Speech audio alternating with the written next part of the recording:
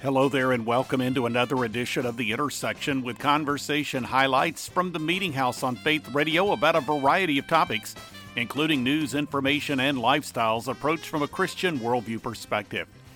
First up, it was great to welcome back to the Meeting House recently O.S. Hawkins, who is serving in leadership at Southwestern Baptist Theological Seminary on an interim basis.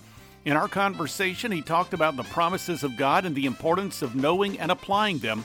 You will be hearing some of his comments ahead. Plus, Christiana Kiefer of Alliance Defending Freedom has been involved in representing female athletes who have been forced to compete against biological males who are identifying as female. She provides an update on the case and the problematic nature of this violation of God's viewpoint of sexuality coming up. And on this edition of The Intersection, you will meet Bill Combs of Shiloh Global Ministry. He has discovered an aspect of how the Torah, including Genesis, was handed down by Moses. He wrote in pictograms, an understanding of which can provide an enhanced view of the meaning. Find out more coming up. Finally, in our culture today, it is important that Christians embrace the sanctity of human life and be able to discuss the topic from a biblical perspective. David Clausen of the Center for Biblical Worldview at Family Research Council talked with me recently about some of the different aspects he covers in a new booklet providing information that can be used in discussion. You will be hearing from him ahead. This is The Intersection, a production of the Meeting House. I'm Bob Crittenden. O.S. Hawkins has been involved in Christian leadership for many years and recently was appointed to an interim leadership position at Southwestern Baptist Theological Seminary in Texas. He has written a number of books containing the word code in the title. His latest is entitled The Promise Code, 40 Bible Promises Every Believer Should Claim. He provides encouragement to know and apply the promises of God. Here now from a recent Meeting House conversation is O.S. Hawkins. Well, there are 8,000 promises to us that Wow. God made in the Bible. And so I thought that might be a little voluminous. So I picked 40 that I thought every believer should stand upon and know. You know, Bob, whether somebody keeps his promise or not is based on his character.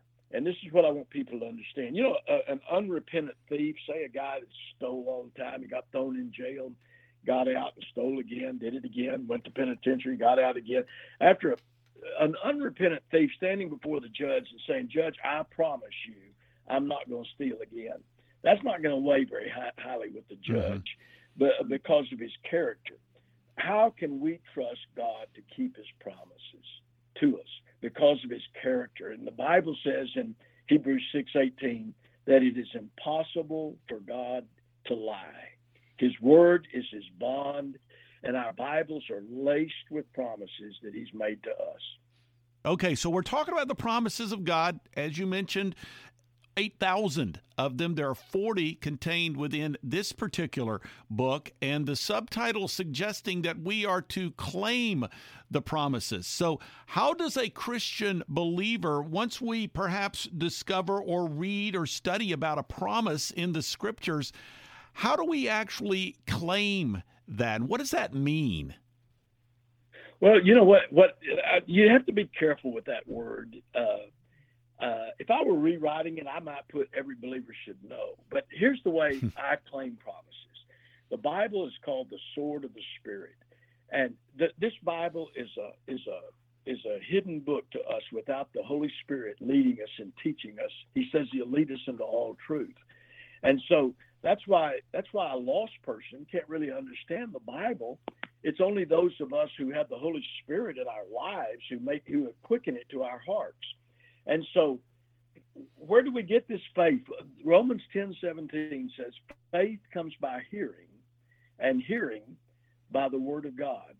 And the word of God there is not logos. It's not your Bible. It's not Genesis to Revelation, the written word of God. It's rhema.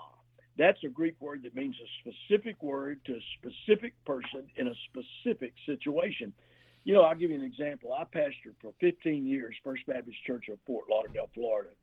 And we used to have big campaigns of sharing Christ out on the Fort Lauderdale beach on the Atlantic seaboard. I remember one time a guy came up to me and said, if you've got faith, you could walk on that water. Peter did. And he challenged me to go walk on the water. Well, the difference between why I can have faith and not walk on the water and Peter did was Peter got a specific word to a specific person in a specific situation. Jesus looked at Peter and said, Peter, come to me on the water. And Peter acted on the word of Christ. He did what Jesus asked him to do. He took him at his word, and he stepped out and he walked on the water. God's never given me that kind of word. But, Bob, how many of us in the normal traffic patterns of our daily lives have been reading the word of God, and all of a sudden a verse leapt off the pages of Scripture into our heart as though God said, this is the verse I want you to stand on. This is the verse that's for you. And that's what we mean when we talk about claiming a verse. That's all we mean. The point is, you don't find the Bible promise. Bible promises find you. In the normal traffic pattern of your reading, when God, the Holy Spirit, quickens a verse and says, in that circumstance situation you're going through, climb up here and stand on this verse. O.S. Hawkins here on The Intersection. You can find him online at oshawkins.com. Next up on this edition of The Intersection, it's Senior Counsel with Alliance Defending Freedom, Christiana Kiefer. In our recent conversation, she discussed a case involving 4 women in the state of Connecticut who have been forced to compete against biological males in athletic events, which the Alliance Defending Freedom contends is a violation of Title IX. This conversation occurred following oral arguments before the U.S. Court of Appeals for the Second Circuit in the case. Here now from that conversation is Christiana Kiefer. Well, I represent 4 brave female athletes, all of whom were track and field runners in the state of Connecticut during high school. My clients are Selena Soule, Chelsea Mitchell, Alana Smith, and Ashley Nicoletti. Well, starting in 2017, the Connecticut Association that governs athletics in the state started to allow first 1 and then 2 male athletes to compete in the girls category in girls track and field. And it had a widespread and devastating impact on girls across the state. These 2 male athletes together won 15 women's state championship titles over the course of just 3 years. They set 17 new individual meet records, and they prevented girls from advancing from one level of competition to the next level of competition more than 85 times.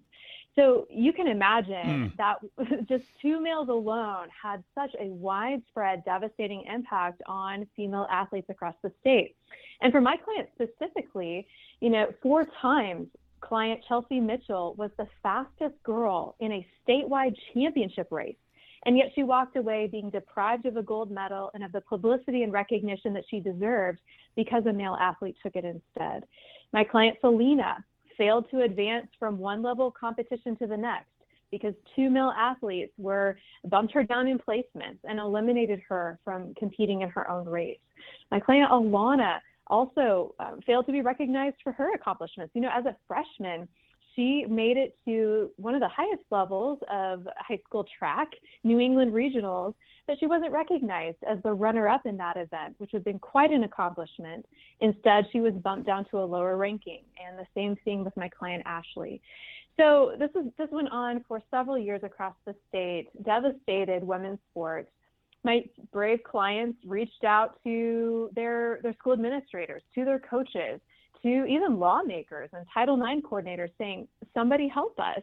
Would somebody, fix this policy? It's not fair. It deprives girls of athletic opportunities. And unfortunately, no one would listen or help.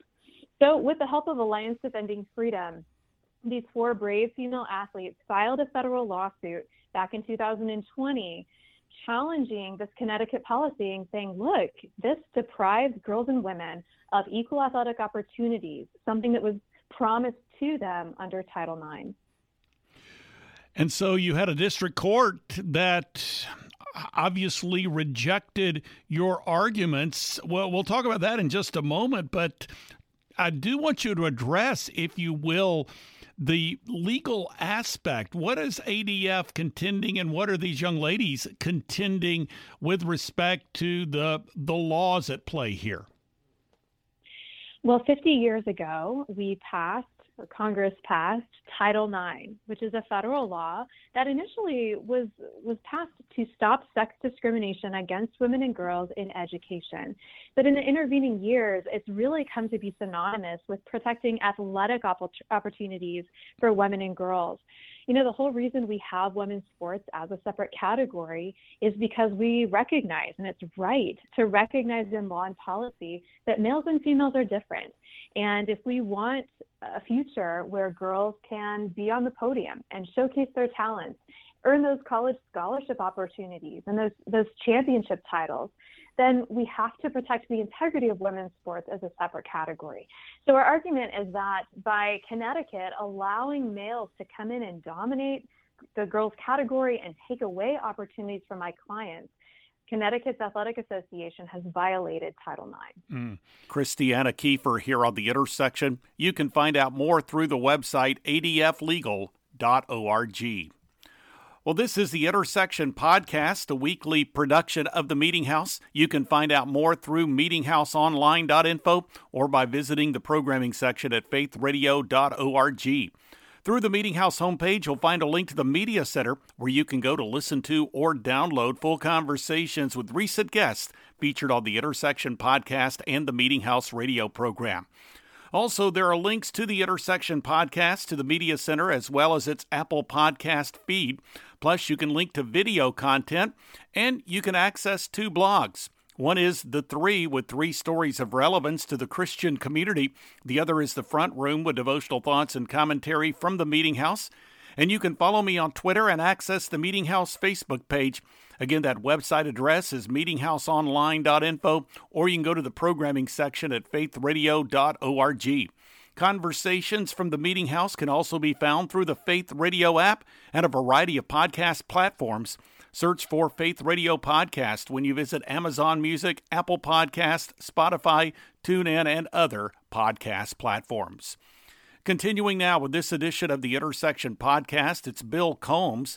He serves with Shiloh Global Ministry, and in our recent conversation, he shared information on how God's truth was communicated in the Torah using pictograms, a concept he explores in the book entitled Back to the Garden, Walking in God's Manifest Presence. Here now from that recent Meeting House conversation is Bill Combs. When we go to John chapter 1, verses 1 through 3, it says, in the beginning was the Word was with God, and all things were made through him, and without him was not anything made that was made. That means that somewhere in the first verse of the Bible, Jesus was present working. So where is it? So when we ask, where did John get the word from? He actually got it from Genesis chapter 15, where it says, the word of the Lord came to Abram in a vision. Now, when you take the pictograms for word, it is dalet plus bait plus resh. Bait resh is the word for bar. You have a bar mitzvah when a son becomes a son of the covenant. He becomes an adult son. So bar is the word. So dalet is a pictogram for a door. So word, John was very wise in picking this word because the word means that all revelation comes through the door of his son.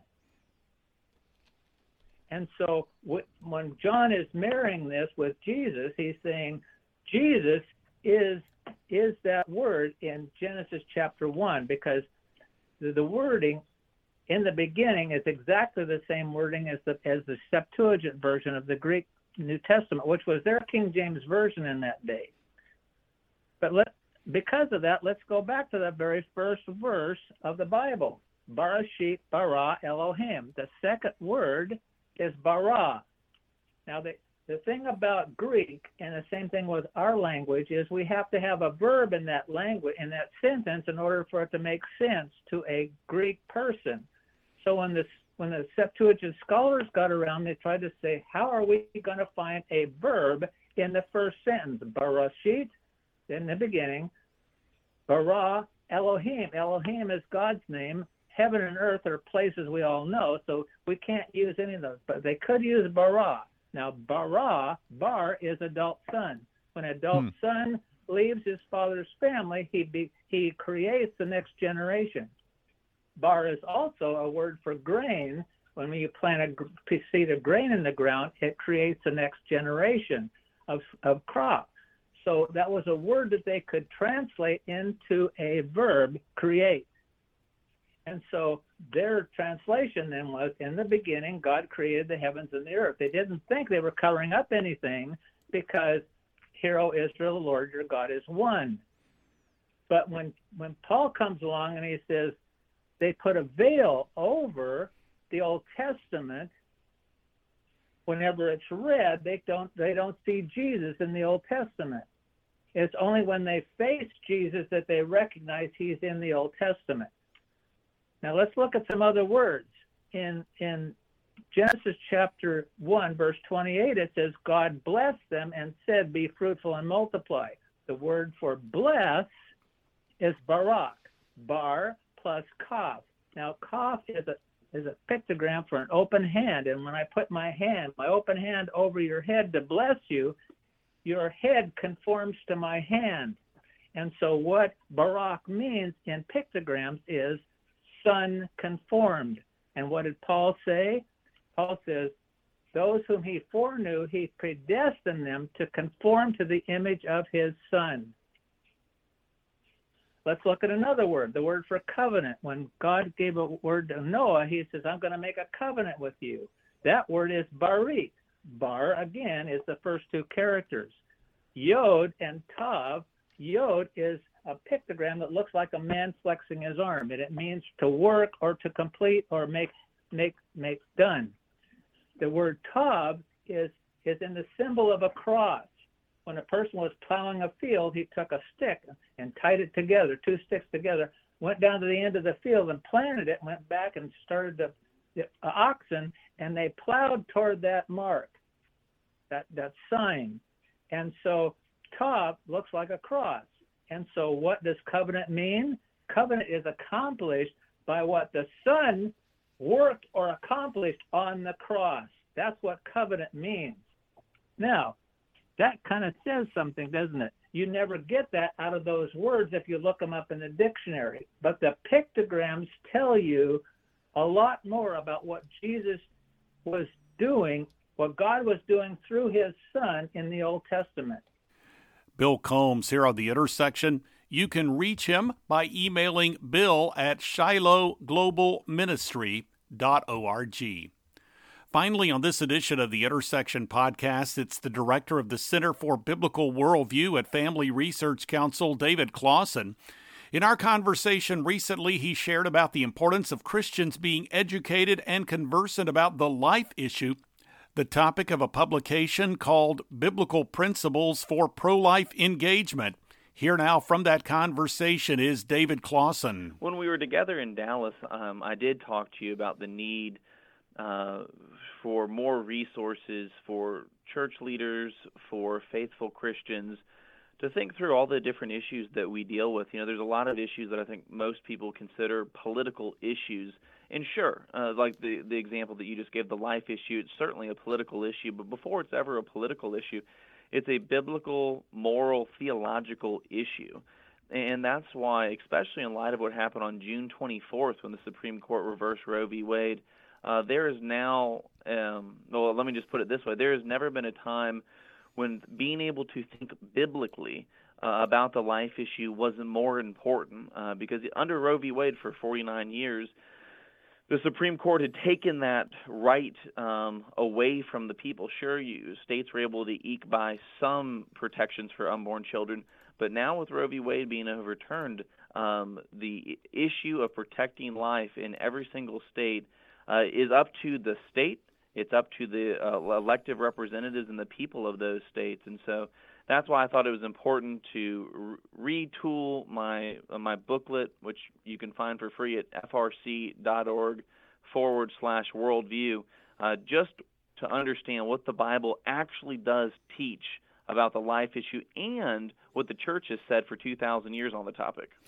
Well, and let's talk about those two things that you just mentioned, what the Bible has to say about the life issue, and also how the church has stood for the sanctity of life. For Well, the 2,000 years of church history since the time of Jesus. So let's talk, first of all, when we look at the Scriptures, when we see the teachings of the Scriptures with respect to the sanctity of life, what are some principles that you see in God's Word? Yeah, such an important question. I'll definitely try to be brief on that, Bob, because it's so critical. I think, my travels around the country speaking with people and speaking at churches, I think most people who have grown up in the church, who are familiar with the Bible at some level, have probably heard the phrase that we're fearfully and wonderfully made. Probably most people will know that that's from Psalm 139. And that's a critical passage. If that's all we have in the Bible, I think we would see that the Bible affirms the personhood of the unborn, that the Bible ascribes value and dignity, that it sees the unborn child as worthy of value. But that's not all the Bible says, not even close to it. A couple texts I'll give you real quick. Jeremiah 1:4-5, really powerful text. Jeremiah talking about the Lord calling him from birth, from before birth, really. That's where Jeremiah, he says, "Now the word of the Lord came to me, saying, Before I formed you in the womb, I knew you. Before you were born, I consecrated you. I appointed you a prophet to the nations." That language, I knew you, I consecrated you, I appointed you. Clearly, the perspective of that passage of Scripture is that Jeremiah, before he was born, was Jeremiah, and that God had plans for his life. Other examples, Isaiah 49:1 talks about the servant of the Lord, how the Lord called me from the womb, from the body of my mother, he named me. A really significant text. Now, one other passage I'll give you, Bob, is Luke chapter 1. And in my opinion, that's the most pro-life text in all of Scripture. If you'll recall that text, that's when Mary finds out from the angel that she's pregnant. And so she goes to visit her relative Elizabeth, who is also pregnant with John the Baptist. And if, Mary comes in that scene, this is chapter 1, verse 39. And when Mary walks into the house, Elizabeth says, something to the effect, "Why is the mother of my Lord here to visit me?" Amazing thing right there. She calls Mary a mother at the point in pregnancy when some women don't even know they're pregnant, and she rightly calls Jesus her Lord. And if that weren't enough, in that same passage, John the Baptist leaps for joy in Elizabeth's womb. Well, what was the purpose of John the Baptist's life? It was to be the forerunner of the Messiah. And so John the Baptist is already fulfilling the calling that God has put on his life to be that forerunner while he's still in utero. And he just knows he's through the Holy Spirit that he's in the presence of Jesus. So those are just a couple of texts. Obviously, the text about "thou shalt not kill." But my take on it, Bob, is that just from cover to cover, the Bible is affirming the personhood of the unborn, and that any other perspective that is just completely off mark from what the Bible teaches. David Clausen here on The Intersection. You can find out more by going to frc.org/unborn. Well, we are nearing the end of this week's edition of The Intersection Podcast, a weekly production of the Meeting House. You can find out more through meetinghouseonline.info or by accessing the programming section at faithradio.org. Through the Meeting House homepage, there's a link to the Media Center. That's the place you can go to listen to or download full conversations with recent guests featured here on the podcast and on the Meeting House program. You can find links to the podcast, to the Media Center, as well as its Apple Podcast feed. Plus, there are links to video content. 2 blogs are accessible. One is The Three, with 3 stories of relevance to the Christian community. There's also The Front Room, with devotional thoughts and commentary from the Meeting House. And you can follow me on Twitter at Access the Meeting House Facebook page. Again, that website address is meetinghouseonline.info, or you can go to the programming section at faithradio.org. Thanks for joining me for this week's edition of the Intersection Podcast. I'm Bob Crittenden.